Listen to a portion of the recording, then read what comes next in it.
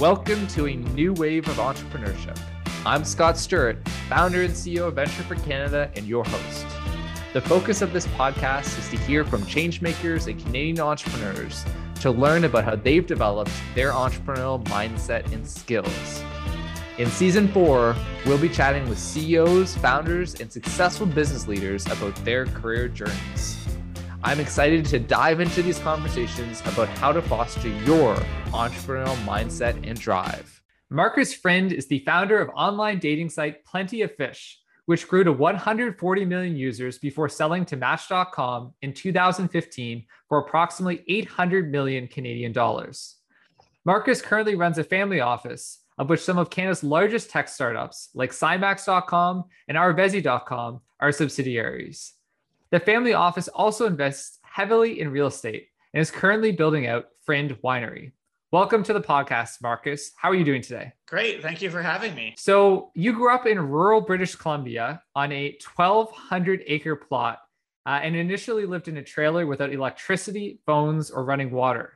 In what ways do you think your childhood influenced your entrepreneurial journey? So my parents came to Canada when I was 4 years old. And then we moved to the middle of nowhere in northern BC, and 1,200-acre farm, like you said, no running water, no electricity for the first year. We eventually got electricity after a year or so, but no running water till like age 12. One thing that kind of teaches you is the constant need just to be flexible and to go with the flow. You're growing up on a farm, nothing ever works out as expected. Like literally everything breaks all the time. And there's no store that you can drive to, 10 minutes away where you can pick up a replacement part. You pretty much have to make everything on your own, or at least in those days. So you're always trying to be as flexible as possible, and you're being hit by the unknown every day, all day. I can only imagine. It's interesting. In many ways, I imagine some of the early years in the farm would have been like growing up in a different era at times. I once heard a senior tech executive. She had been one of the senior executives at JDS Uniphase, which was a Canadian, successful company in the early 2000s. And she grew up in a rural village in an outport in Newfoundland. And she described that she's lived in 3 centuries: the 19th century, the 20th century, and the 21st century. I'm not sure if that resonates, but it sounds like you had a pretty rustic upbringing in your early years. Oh yeah, no, that sounds very familiar. I remember one day I was supposed to feed the chickens at 7 a.m. or something. So I'm half asleep, grabbing the pail of food to go bring to them. I open the door and there is 1 centimeter from my face is a bear standing on its hind legs, looking me directly in the eyes. I don't think I've ever woken up so quickly in my whole life. And then, just slowly slam the door shut. Your mind just goes into slow-mo mode, and you just slam the door shut, calmly walk back 30 paces, looking at the door, counting every step, and then just running after 30 steps. I can only imagine. I hope you do not have lots of childhood nightmares of bears for many years to come. Out of interest, what attracted your parents to make the decision to make the big move from Germany to very rural British Columbia? I don't have the faintest idea. That they kind of went on a road trip, toured around, and then on the road trip, like, hey, let's move here. Let's get some land out here. And, in the northern BC, you've got a lot of people from Germany, from Europe moving there. And especially in the, all the way from the 60s to the 90s. So it's a fairly common place. And you'll see huge amounts of Europeans up there in those areas.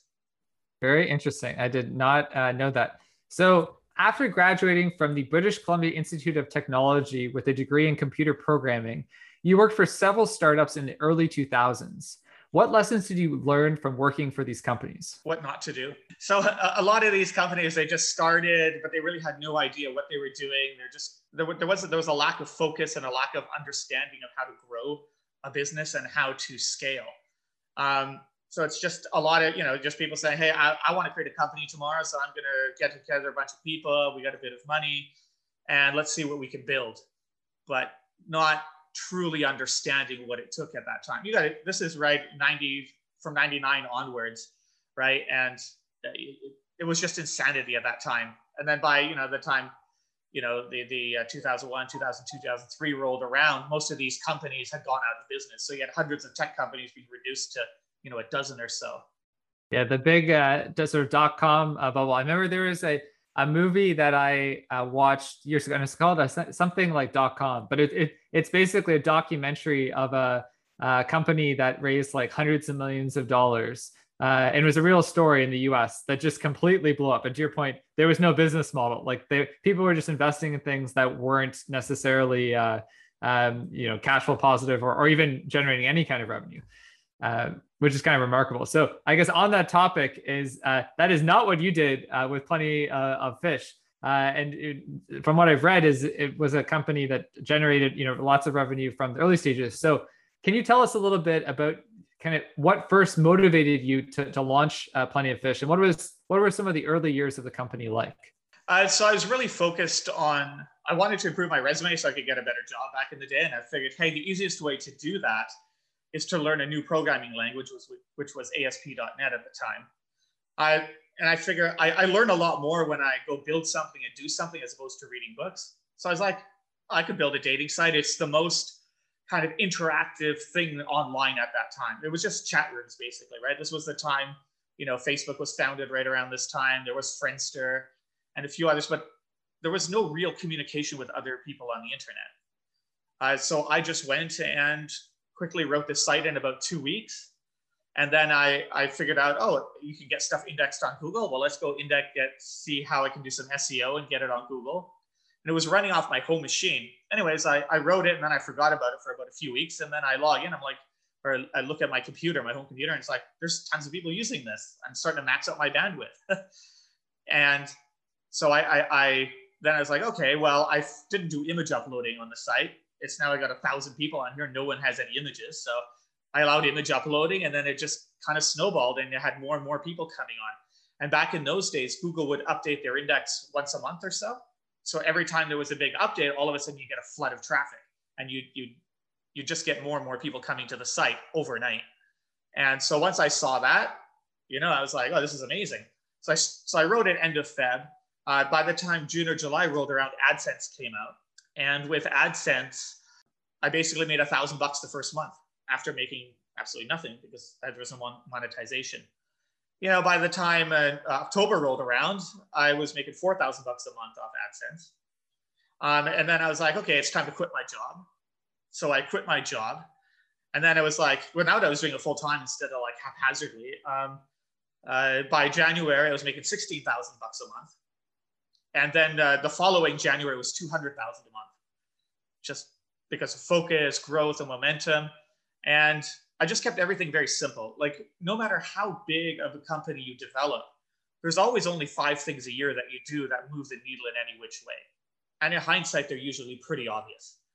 So the key is prioritization and always focusing on things that actually matter. And when you're the only employee and you're building this thing, right away there's only a handful of things that matter. So it's really just focusing on those. So it's driving users. How do I get more users? How do I get them cheaper? Or in this case, free? And how do I keep them happy? How do I make them stay longer? How do I make them tell everyone? And then obviously, how do I make more money from each user? And many businesses are a trade-off between, if I make more money from a user, well, they're more likely to leave and not refer people. So that balancing act.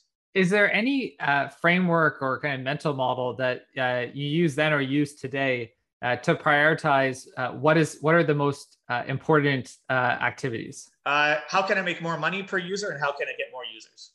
That's really it. And then in there, you look at, then you get into product optimization, which is basically, well, I've got all these things I can do. Here's my expected gain from them, and here's the amount of time that will take to build these things. So gain can be in terms of users or some dollar amount. But usually you calculate some dollar amount, and you just rank or rate all of the things that you could be doing, and then you start from the top of the list and work your way down.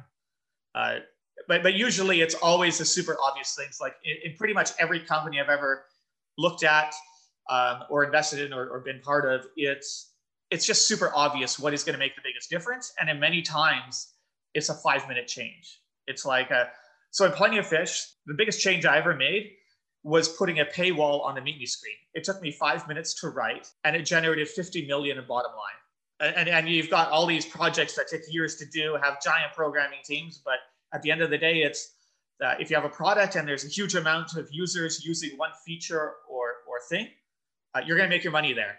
It doesn't matter. Like if your homepage has 100,000 users that hit it, and you have some obscure page that has 200 users, it's like that obscure page is never going to make huge amounts of money. So all of these sites or all of these apps, they may have hundreds of screens, but there's only 3 or 4 screens with traffic. So all of your monetization has to occur in those 3 or 4 screens. It doesn't matter how much stuff you shove into all these other screens. It's simply not going to add up to anything relevant or scale.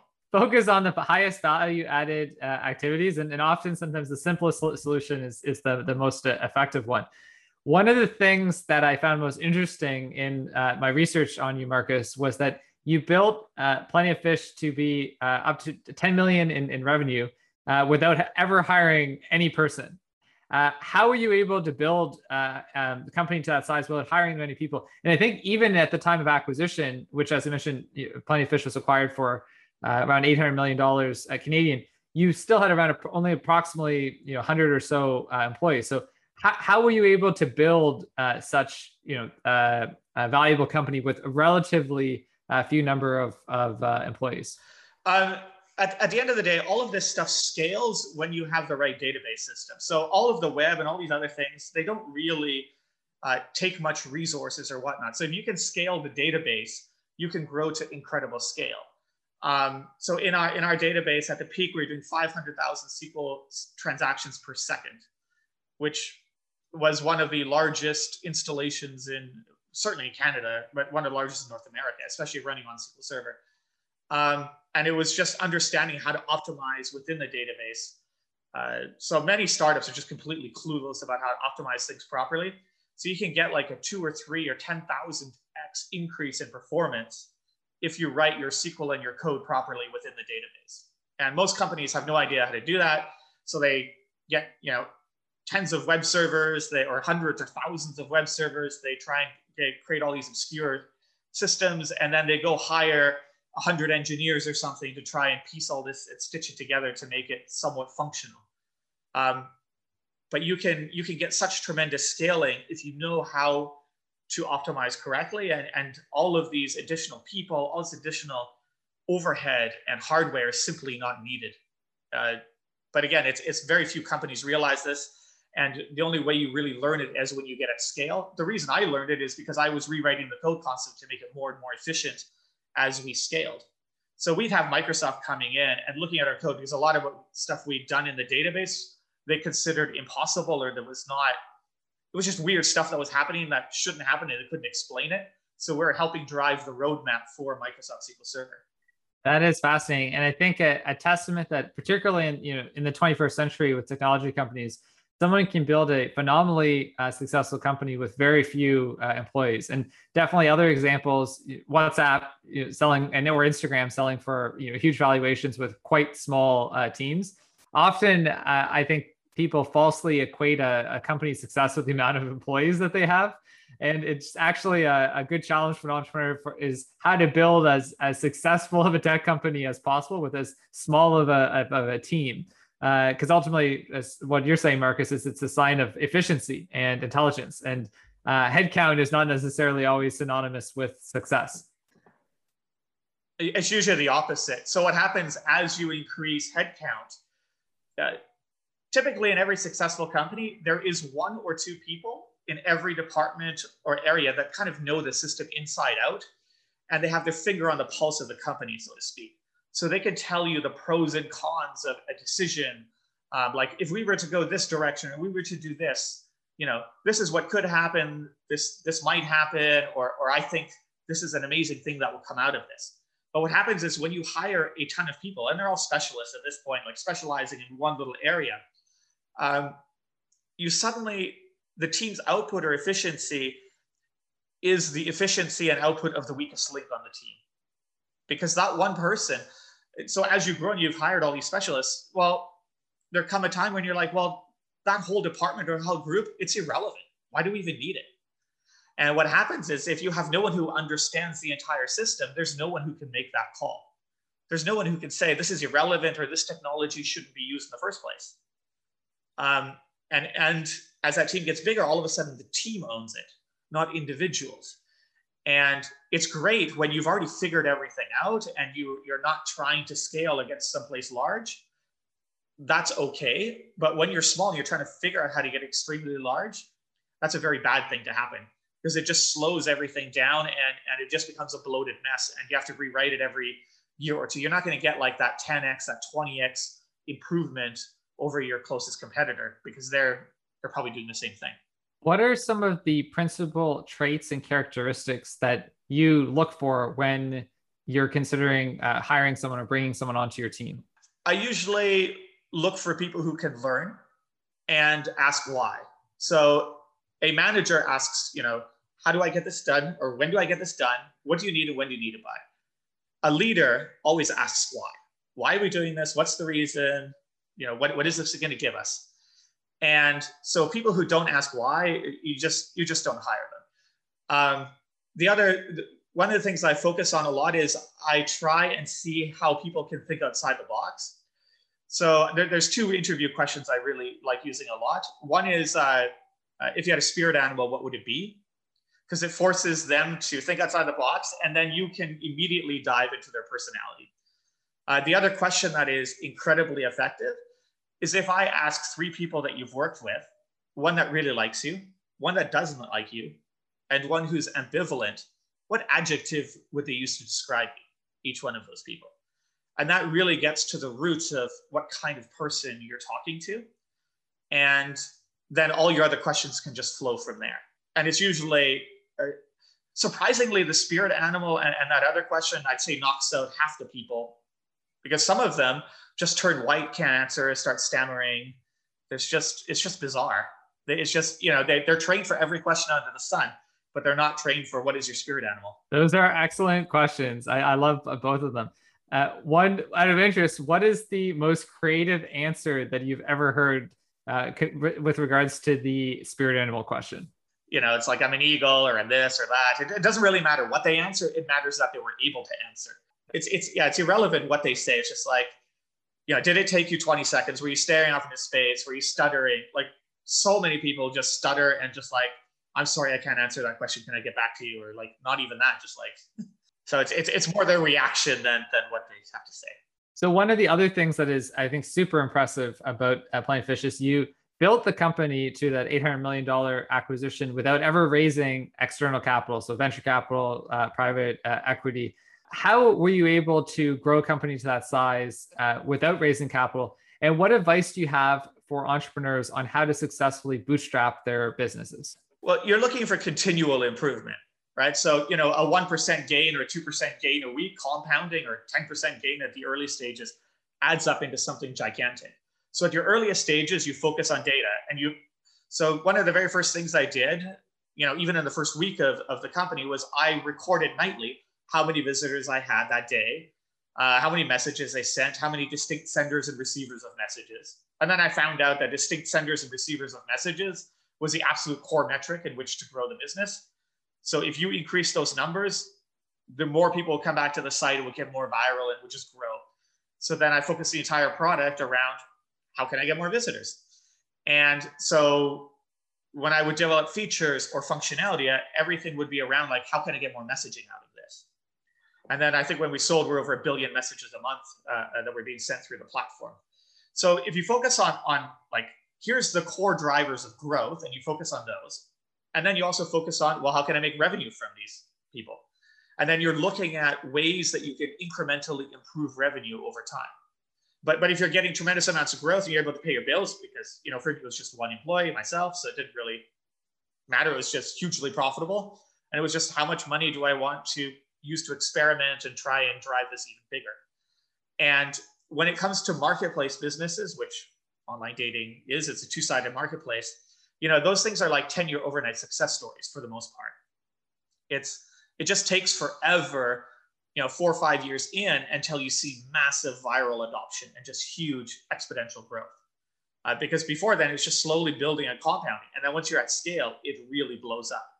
So for marketplace businesses, you should keep costs really low, nail your product market fit, then keep iteratively improving the product, and split testing is absolutely key. So every time you roll out a new feature, You check to see, okay, this has a 2% difference to revenue or a 2% difference to signups or retention rates, whatever it may be. You have to measure everything. Otherwise, it's like throwing a bunch of darts against the wall. Half of them miss, half of them hit, and it's a wash at the end of the day. So the companies who made it in those early days, and today it's a must. I mean, you're dead in the water if you don't split test, you don't use data for decisions. At the end of the day, it's being data driven, not report driven, because the vast majority of companies are actually what I would call report driven. They're like, we need to do analytics. So next they go get a guy to go write 200 reports. And about at the 200 mark, most companies will realize this doesn't work at all. So now we're going to go and try and be more data driven, where you have like some guys, you have business analysts, you have people who do exploratory analysis, where it's like, I have a question, can I get an answer from this in the next 2 hours of what I need to do here? And then you're looking at trends and putting alerts on them and seeing, like, hey, for some reason, if it was dating, it's like, hey, in Brazil, our Brazil numbers just shot up by 20% in the last 6 weeks, and we have no idea why. Let's dig in and see what changes we made and try and track it back to a moment in time or a push on a certain date that made those numbers shoot up.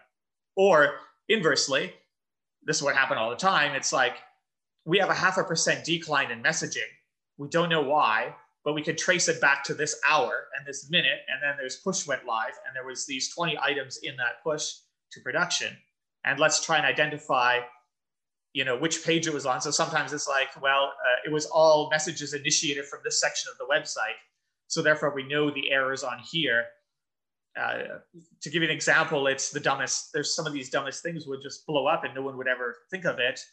Some of it was on iPad. It was the HTML. There was some weird error in the HTML where it suddenly decided we were going to validate every credit card number as a phone number on an iPad running these browser versions. So we would have perpetual issues with browsers and them doing things we completely didn't expect or understand and would blow up our page. And then, you're losing 0.5% here, you're losing 0.5% over there, and a couple percent, and all these things really add up and are a drag on your growth. One of the things that you've created a tremendous amount of impact through Plenty of Fish is you are probably directly responsible for connecting millions of people for probably getting married in long-term relationships around the world, maybe tens of millions or hundreds of millions. This is a somewhat broad question, but what does it feel like to have that kind of like responsibility where your product has made such an impact on so many different people's lives? It was tremendously rewarding, and it was also bizarre when I would talk to someone that they just came from Brazil, and it's like, oh my God, your site is so huge there. My cousins, my mother, they met, or going to restaurants, and if the waitresses were ever found out that you create a POF, they'd be like, oh my God, my friend met someone here. This in Canada and the United States, there's always a friend of a friend or someone in the immediate family or extended family that has met or married someone off the site. I can only imagine. And yeah, I'm sure for the rest of your life, you will get a lot of comments from different people who I'm sure you've transformed their lives in different ways. So as mentioned before, you successfully sold the company to Match.com in 2015. Can you tell us a little bit about what that acquisition process was like, and what advice do you have for entrepreneurs who are looking to sell their companies to a larger corporation? Well, they basically, after the first, and they called me yearly asking if I was going to sell. And it was just like, okay, let's get this done. The entire thing was negotiated in basically a month.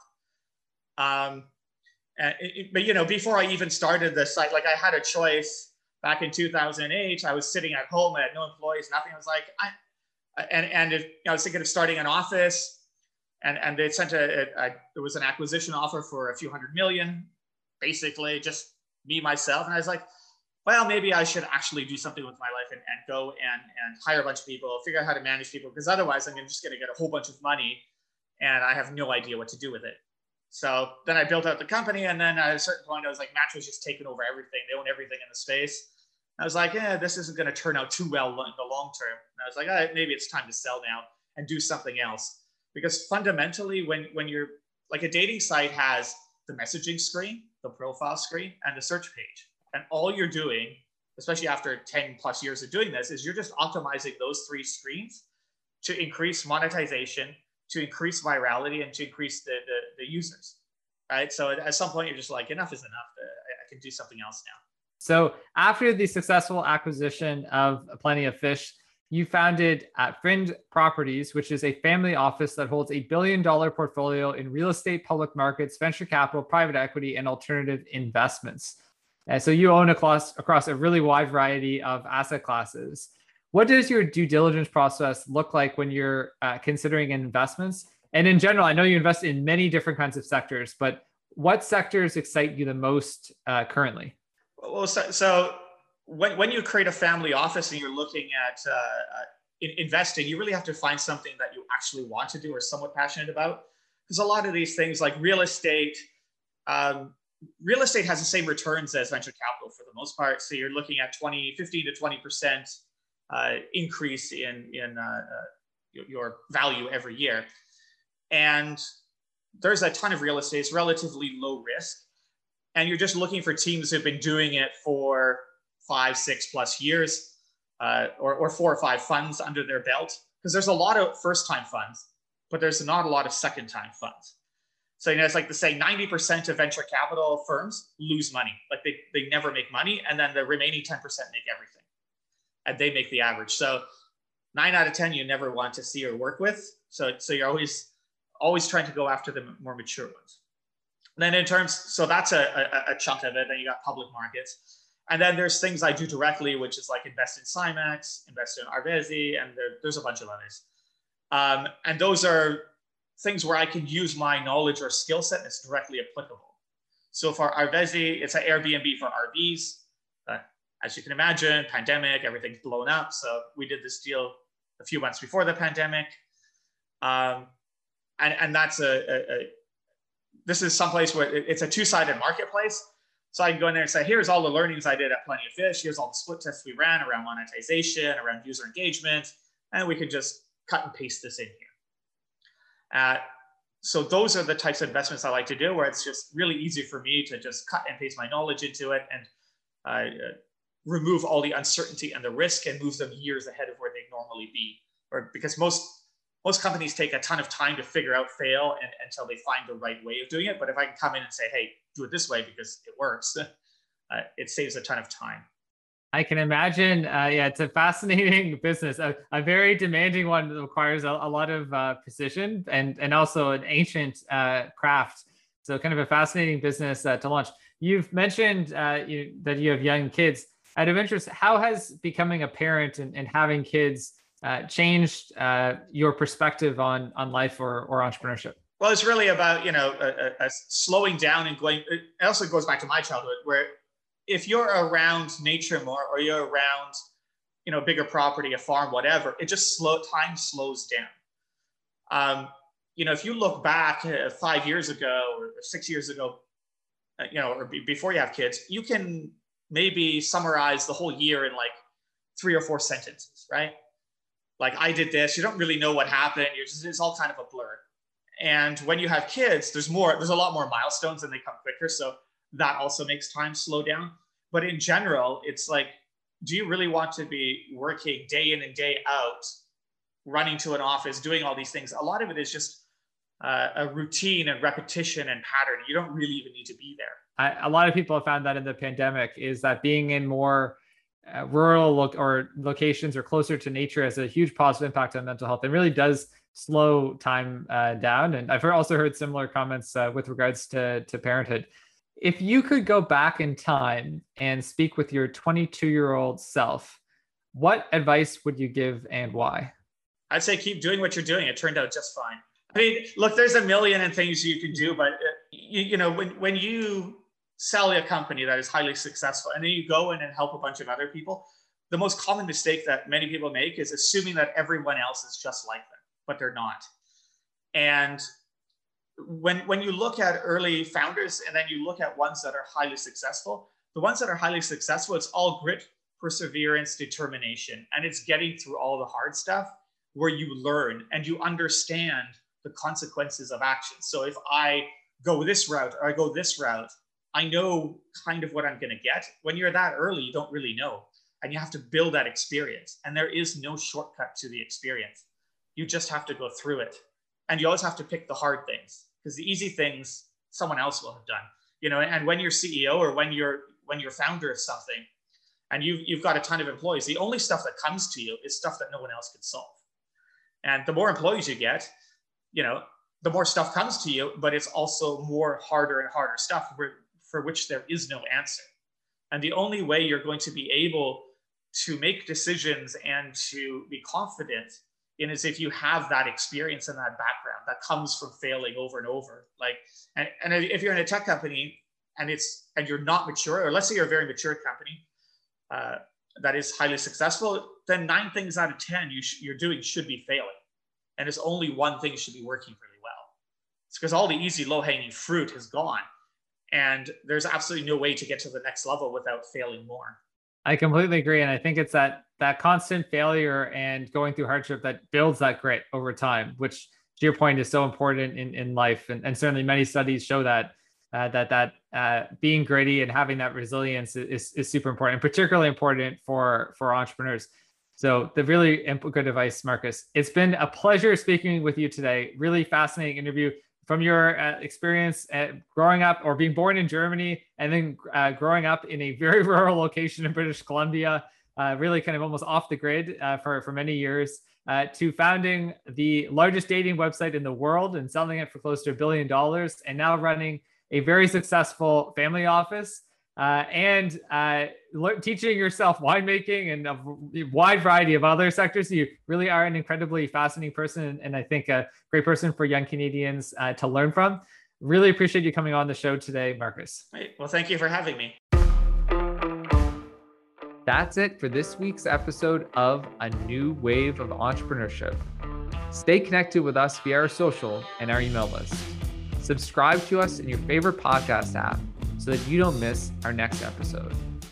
If you have feedback on today's episode, tweet us at Venture4Canada. That is Venture, the number 4, Canada, or email us at podcast@venture4, that's spelled FOR, Canada.ca. We'd love to hear from you. Thanks for listening. I'm Scott Stirrett, and until next time, stay safe, stay motivated, and stay grateful.